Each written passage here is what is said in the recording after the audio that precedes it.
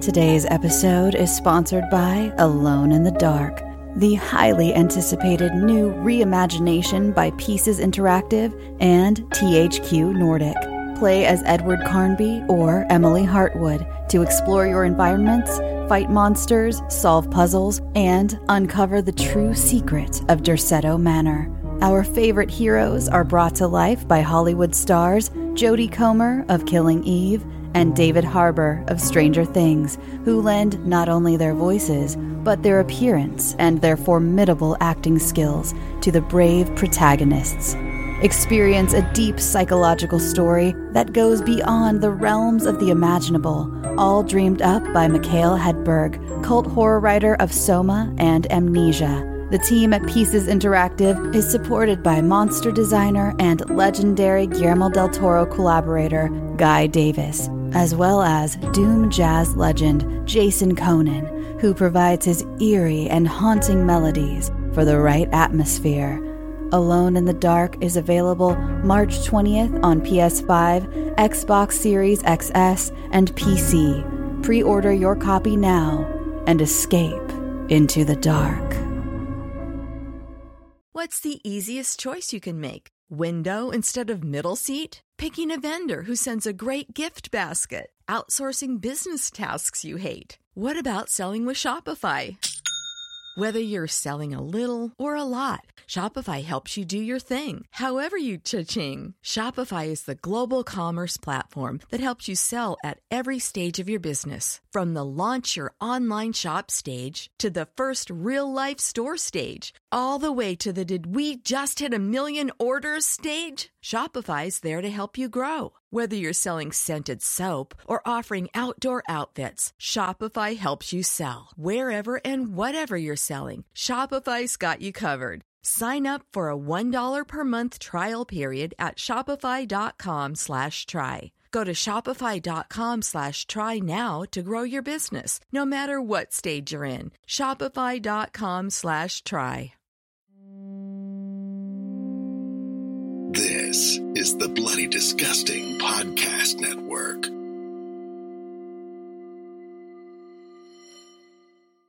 I can never forget our patrons and the continuing contributions they make week in and week out to keep this show going.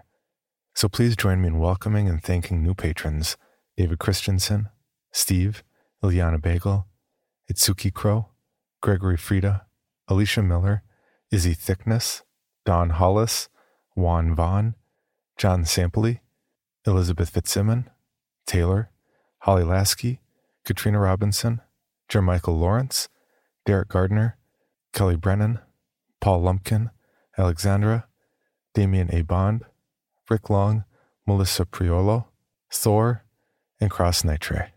If you'd like to see how you can support the podcast and get your own rewards like early commercial-free access to episodes, shout-outs, access to over 50 hours of bonus episodes, as well as 4 new episodes every week, please visit our reward tiers at patreon.com/creepypod.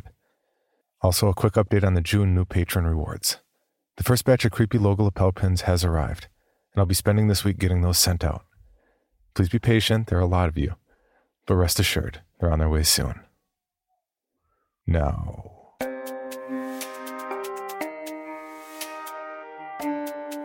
this is Creepy, a podcast dedicated to sharing the most famous, chilling, and disturbing creepypastas and urban legends in the world. Whether these stories truly happened or are simply fabrications is for you to decide. These stories may contain graphic depictions of violence and explicit language.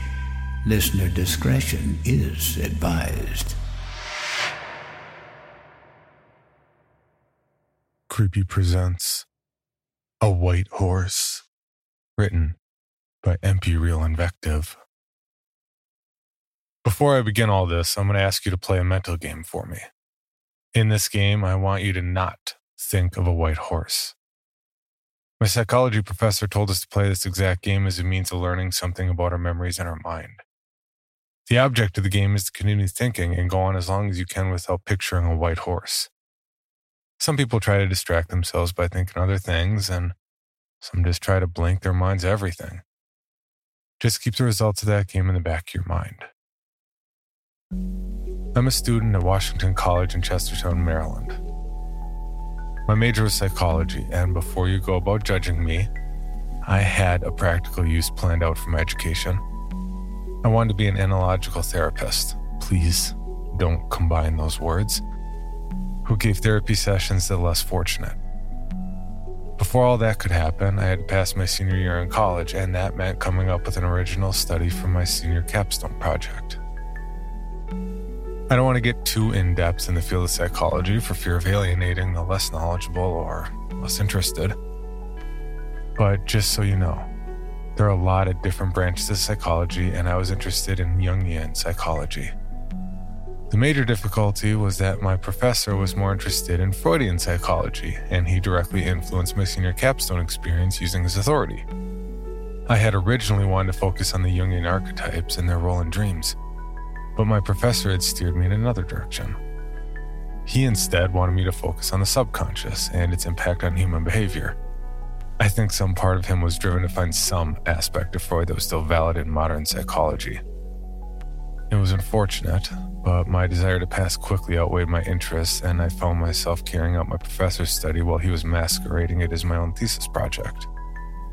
We debated the multiple possibilities that we could employ to better know the collective unconscious that he insisted on calling the id, a Freudian term to define a hidden part of the mind that's made up of impulse desires. We butted heads a few times on this subject because of our Jungian and Freudian interests. I wanted to study the collective unconscious, a portion of the psyche that's interconnected in all of humanity and commonly referred to as inherent knowledge. And Professor Pankjeff wanted me to focus on the id, the subconscious desires. The difference created an ever-present rift between us, which heavily impacted my study. I had wanted to focus on a group of subjects to better understand my concept, and Professor Pankjeff was more interested in doing a case study using a single person. We bickered about this for so long that the due date for my senior thesis snuck up on both of us, and I had to relent and accept his idea of studying a single person. Due to the slow start, there were no available participants, and I had to volunteer myself as a subject, with Pankjeff being the observer. I'm going to explain the process that we used to try and connect the subconscious. My subconscious. We employed Franz Anton Mesmer's concept of animal magnetism and trance-like states to put me into a somnambulistic state. The closest thing I can compare it to would be hypnotism without the cliched pocket watch or phrases like, "You are under my control and will do my bidding." I know it sounds like bullshit, but to see it in action is another thing entirely. When I went in for the first session, Professor Pankjeff was waiting for me with a Richard Matheson book in his lap. He continued to thumb through it while I set up the camcorder to record the session. I sat down, he closed the book and said, "Are you ready to make that long-distance call? All you have to do is pick up that phone." I shrugged my shoulders. He had a tendency to make little-known book and movie references to feel smarter than he actually was. We started the session.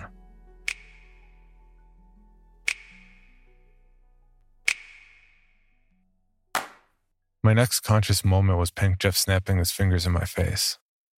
I sat up slowly and inquired about how the session went. He said in a deadpan manner, "Turns out you're crazy." I gave another shrug. Tell me something I don't know. We reviewed the session and I was disappointed. I guess I thought we would have had a breakthrough or some big revelation about the human mind. But it was just 30 minutes of me looking dead-eyed and mumbling responses to our planned-out questions. That happened for the next 2 sessions as well. He would put me in a trance and ask a battery of questions like, "How do you feel? What do you like to do in your free time? And what are you thinking about now?" He'd follow up with a moral quandary question to gauge my ethical understanding. After each session, I would sit down and record my findings in a red journal I bought from a nearby store. I responded the first few sessions in the same dopey manner, giving only one-word responses to the questions. I was getting ready to abandon the whole project until our 4th session. I was brought out at that session with Professor Pankjeff snapping excitedly in my face. "What happened?" He only responded, "Something amazing." I sat down and watched the recording with bated breath. It began normal, but at the beginning of the questions, I responded in a more lucid state. How do you feel? I feel great. What do you like to do in your free time? Whatever I'm feeling like at the moment. He was about to ask the third question when I sat up from the bed. He explained that he thought I'd woken up until he saw my eyes were just as glassy as before. I answered the moral quandary questions in a self-serving manner. I said I would have kept the wallet I found on the street and told no one. I ignored people that were broken down on the side of the road. I agreed with taking food out of the lobby fridge without permission. Pink Jeff spoke excitedly. I think we did it. I think we got in touch with your baser desires. 5 or 6 more sessions and we could really be onto something. He shook my hand and we planned out our next session. I was really pumped about the whole thing. A case study like this may be enough to be actually published in a reputable psychology journal. We could actually be closer to understanding the human mind. The next session started off differently. Professor Pinkjeff sat me down and told me that we were going to try and create a Pavlovian trigger to make it easier to slip into the trance state. If I imagined a certain object before every session, we could make it easier to go into a trance state so we could have more time to explore the id. I wanted to correct him and say collective unconscious, but I bit my tongue. I told him that I would imagine a white horse in my mind before every session to help instigate the transition. He grunted. The Jungian archetype for instinctual urges and base desires? Have it your way. I spent a half hour before every session thinking of a white horse in the hopes of expediting the process. A few sessions later, and the Pavlovian response were really starting to work for us. Thinking of a white horse calmed me down and helped me enter a hypnotic state more expediently. We continued to get intriguing responses from my mesmeric self. We spent hours planning out what we would ask. I recorded all my responses in the red journal for future reference. On pure whim during one of the sessions as I was slipping away to that state where I could commune with the collective unconscious, Professor Pinkjeff asked me what I was seeing. My response was so intense and unnerving that I sat down and transcribed it here. I don't know what influenced me to say what I did, but it alarmed me. I am sitting in a room, facing a window. What's beyond the window? I am at the edge of a rift staring into immutable darkness, looking into the yawning abyss whose Stygian depths have never been plumbed before. I want to look away. I want to shriek at what I am seeing, but the malformed abortions shriek for me. The homunculi screech as something tumbles from the void, disgorged from their writhing, ululating mass. It was entangled in the creaching, copulating, clashing amalgamation, but it has felt my gaze, and it is approaching. Detangled from the writhing forms, it moves towards me with a lurching but vaguely human gait. What did it look like? It is here. In my tape, my eyes glazed over as I entered the familiar fugue state. I must have watched and rewatched that tape 5 times. I couldn't figure out what it all meant. Each time made me shiver. Was looking through that window into that chasm like peering into my subconscious? If that was the case, what were those writhing masses? Were they subconscious thoughts competing to make their desires known to me? If those homunculi, as I so eloquently put it, were subliminal thoughts, what was that one that rose into my consciousness? I decided that at my next session with Professor Pinkjeff, I would bring this up and see how it feels. I'm not sure why I wanted this, but I had the urge to ask him if I could be restrained during the sessions. I think it was just how I described the homunculi as a shadowy figure that made me feel such sinister undertones toward it. The fact that I hardly knew anything about it, and that it was communicating through me probably unnerved me the most.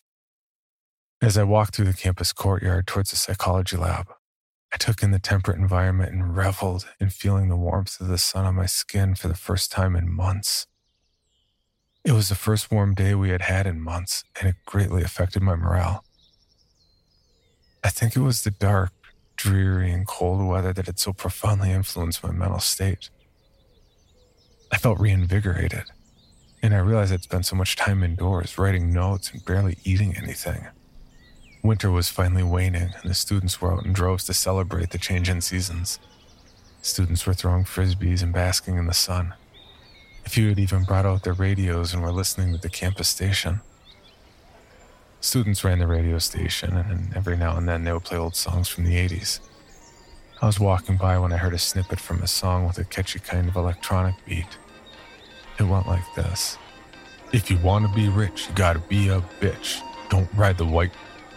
I walked out of earshot of the music and kept going on my way towards the psych lab. I was a couple yards away from the building when I started to feel dizzy. My head swam and my vision seemed to grow blurry. I managed a few more steps before collapsing onto the stairway that led to the building. I woke up in the hospital with a pounding headache and overall felt nauseous. The nurse calmly informed me that I was to take better care of myself. I'd apparently passed out from exhaustion. I told her that I was working on my thesis and I'd neglected myself a bit to get it completed in time. I was released on my own recognizance. Pulling up to Mickey D's just for drinks? Oh yeah, that's me. Nothing extra, just perfection and a straw. Coming in hot for the coldest cups on the block. Because there are drinks. Then there are drinks from McDonald's. Mix things up with any size lemonade or sweet tea for $1.49. Perfect with our classic fries. Price and participation may vary. Cannot be combined with any other offer. Ba-da-ba-ba-ba. I went home and sent an email to Professor Pankjeff explaining my situation. I told him I was going to take the next day off and get myself back to health. I went to bed and woke up the next day. I felt better. The nausea had passed and my feelings of fatigue were gone. Professor Pankjeff hadn't responded to my email, but I knew that he had a tendency to read an email and not send anything back confirming that he had received it. I would show up to the lab the next day and schedule another session with him. I watched some old sci-fi B movies on YouTube and relaxed the rest of the day. I went to the psychology lab the next day with my apology all prepared in my mind. Typically, I could find him in his laboratory with his DSM-4 book laid out in front of him or grading paperwork. He wasn't there. I went to his office and found the door closed. There was a note on the door. It perfunctorily stated that he was taking a leave of absence to deal with some family issues. My heart sank at reading this. I'd wanted to discuss the relevance of what I'd said during my last trance state. I got in contact with the co-chair of the psychology department, who advised me to review our notes and begin compiling the results while I waited for him to return. She seemed slightly disappointed that he left on such short notice, but was understanding of the situation. She gave me a couple weeks extension and expressed her interest in seeing the final results of our study into the subconscious mind. I went back to my room and began focusing on writing the thesis.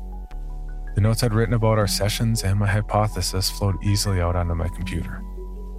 Before everything was said and done, I was on page 20 and had supported my hypothesis of the Jungian concept of collective unconscious with multiple psychologists, both current and antiquated. After that, I began watching the tapes. Now I found that whenever I watched the recordings of our sessions, I was extremely anxious. Things that I'd said while in my trance state that seemed harmless, albeit selfish earlier, were now tainted with an almost sinister quality. The line that unnerved me the most was in the 5th session when Professor Pankjeff asked me in my trance state, "What do you do in your free time?" To which I responded, "I do what I always wanted to do." I spent those 10 days writing and reviewing my thesis. I only had one conclusion left, and was fairly certain I could complete it in 1 or 2 more sessions. I was glad that Professor Pankjeff had decided to set the camera up to record after I'd been put into the trance state. It saved some time, and it seemed disconcerting to me the idea of drifting out of consciousness to commune with my unconscious. I was also secretly glad that he decided to take some time to deal with family issues. This whole experiment was beginning to feel ominous and unsettling. A few days later, I decided to swing by and see if Professor Pankjeff had posted any update. There was nothing new there, but I did have an interesting encounter with another student. She saw me hanging outside his office and asked me, "You been working with the professor a lot lately? Do you know when he's coming back?" How would I know? She was caught off guard for a second before responding, You were the one that put up his message on the door. I thought he must have told you something about when he'd be back. My heart started to beat faster. I asked her the question despite realizing how crazy it sounded. You saw me put up the note? She raised the eyebrows and answered, Yeah. Are you all right? You look pale. I told her I had passed out 2 weeks ago and was still recovering. I told her that I didn't know when Professor Pinkjeff would be back, but I would try to find out. I found out her name was Teresa, got her email address, and we parted ways. A horrible thought was festering in the back of my mind. It didn't take much work to get onto the Washington College website and look up Professor Pinkjeff's information on the directory. I tried calling his home number, but there was no answer. I reasoned with myself that he could have been out or away from the phone. I called him 2 more times with the same results. I proceeded to look up his home address using his phone number and decided to drive down to his house, unsure of what I would encounter there.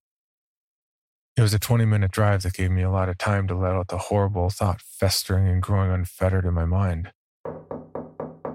I knocked on his door, but there was no response. I knew I was overstepping my bounds, but I had to know. I turned the knob and found it was locked. I looked around the yard and found a key under a conspicuous white rock. I unlocked the door and opened it, and almost immediately my nose was assaulted by a sickening smell. I lied to myself and prayed that it was just the odor of an ill-kept house. But I knew better. I found him in the kitchen. It appeared like he'd opened the front door and then fled in terror back into the kitchen looking for some means to defend himself against the assailant. He must have tripped or been dragged into the center of the room where he'd been brutally beaten with an old metal coffee pot. The viciousness of the attack left his face a broken mass that looked like an abstract painting. I don't know how many blows it had taken to kill him, but I know the assailant had kept beating him even after he died. The pot was discarded next to his bloody, bruised, and putrefied corpse. He must have been dead for at least a week. My worst fears became a reality when I turned from the broken and brutalized body to see that someone had painted something on the back of the front door. I could only stare at it in abject horror as those pieces all clicked into place. Painted on the door using a whiteout was the outline of a white horse. It was drawn so it looked like it was in mid-gallop. That image scared me more than the thought of the professor's body pulverized with a blunt object. As I watched the white horse outline on the door, I started to feel dizzy. At first I thought it was shock setting in, and then I realized in a supreme moment of terror that it wasn't. And I was slipping into a trance. I came to in my room. I was lying in my bed, and for a single, transcendent moment, I convinced myself that it was all some horrible nightmare. That idea deteriorated like ashes when I sat up and realized that my hands were stained a crimson red. I watched in utter revulsion as I made a fist and winced at the pain that elicited in my hands. The caked blood crumbled from my fists. It felt like I'd fractured a few bones in my hand. I knew that I'd lost control to whatever that thing was and done something horrible. I washed the blood off my hands, revealing bruised knuckles underneath, and tried to understand everything. I realized what was happening. Our idea of using a white horse as a Pavlovian trigger to make it easier to put me in a trance state had horribly backfired. Now any extended thought of a white horse was enough to put me into a trance state and let that thing take control. I can think about it for only a few seconds before I start to feel myself losing control. I'm still not sure what I did in my latest trance state, but I have an idea of who the target was. On my email account, I'd sent an email out to Teresa a few hours ago while I was still in the trance state. I don't want to know what happened. I have enough clues to piece it together. My fists are bruised and sore. I'm missing a hank of hair from my head. I have a long scratch starting at the base of my neck that trails down to my chest. And I got sick a few minutes ago. and I vomited up a pint of a reddish substance with a bunch of crumpled up pages from a small book. It didn't take too long to connect the ingested pages to the red book where I've been keeping my thesis notes. They were soggy and illegible from soaking in my gastric juices for a few hours. I opened up the red book to see if there was anything left that I might be able to give as evidence to the police for these absurd events, but there was nothing except a few pages left. Anything I do now will make me seem stock raving mad. I can't go to the police or they'll lock me away. There are a few pages left in the red journal. They all have the same phrase written on them, repeating in a repugnant mantra. I'm here now. I'm here now. I'm here now. I realize now that the homunculus, that aberrant thought, is trying to take control of my life to live out its vicious urges. I have no doubt that my thesis has probably been erased from my computer should I go and check it. My only hope is to go as long as I can without thinking of it and hoping that it fades away. The passing of time should lessen the effects of it in time. Like I had once read about the Ludovico technique that was used to condition ultra-violent youth in England to have a physically nauseating reaction to violence. In those studies, the Pavlovian effect only lasted a few weeks. I still have a chance of not losing myself to these subconscious desires. Days have passed. I've holed myself up in my room and I now realize how much of a fool I had been. I thought that I could escape falling into a trance state by not thinking of my trigger phrase. But that is foolish. If you remember the mental game I asked you to play earlier and knew the mechanics, you would realize how foolish of a thought that was. I tried to distract myself from the white horse trigger by thinking of other things, but that only linked that different thought to the image of a white horse.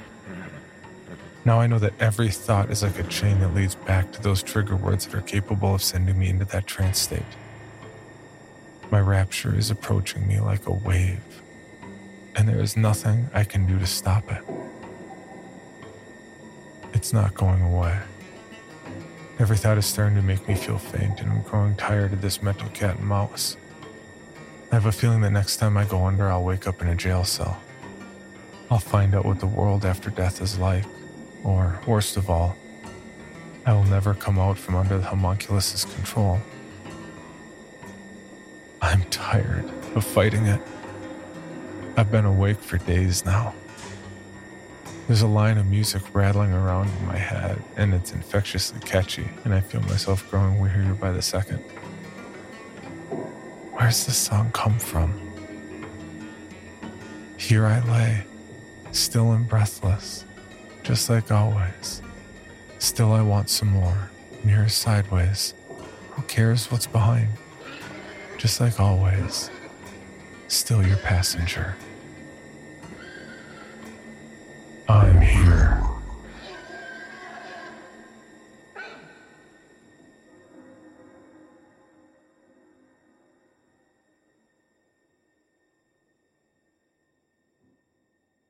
For more information, including pictures and videos of the stories told on this podcast, or to suggest stories for future episodes, please visit us at CreepyPod on Twitter, Instagram, and Facebook, or email us at creepypod@gmail.com.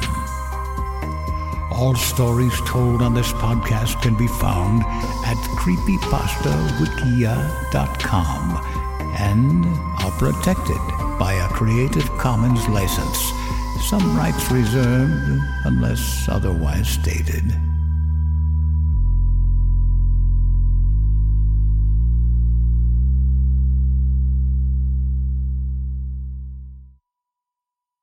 You've worked hard for what you have. Your money, your assets, your 401k, and home. Isn't it all worth protecting? Nearly 1 in 4 consumers have been a victim of identity theft. LifeLock Ultimate Plus helps protect your finances with up to $3 million in reimbursement. LifeLock alerts you to identity threats you might miss. And if your identity is stolen, your dedicated U.S.-based restoration specialist will work to fix it. Let LifeLock help protect what you've worked so hard for. Save 25% off your first year on LifeLock Ultimate Plus at LifeLock.com/aware. Terms apply. Item number SCP-5186. SCP-7160. SCP-7533. Object Class Euclid. Keter. Safe. Special Containment Procedures. Spreading across the hemisphere and kicking up vast amounts of ash and dust. The only thing I could hear was at 7219 laughing. Do you remember your name?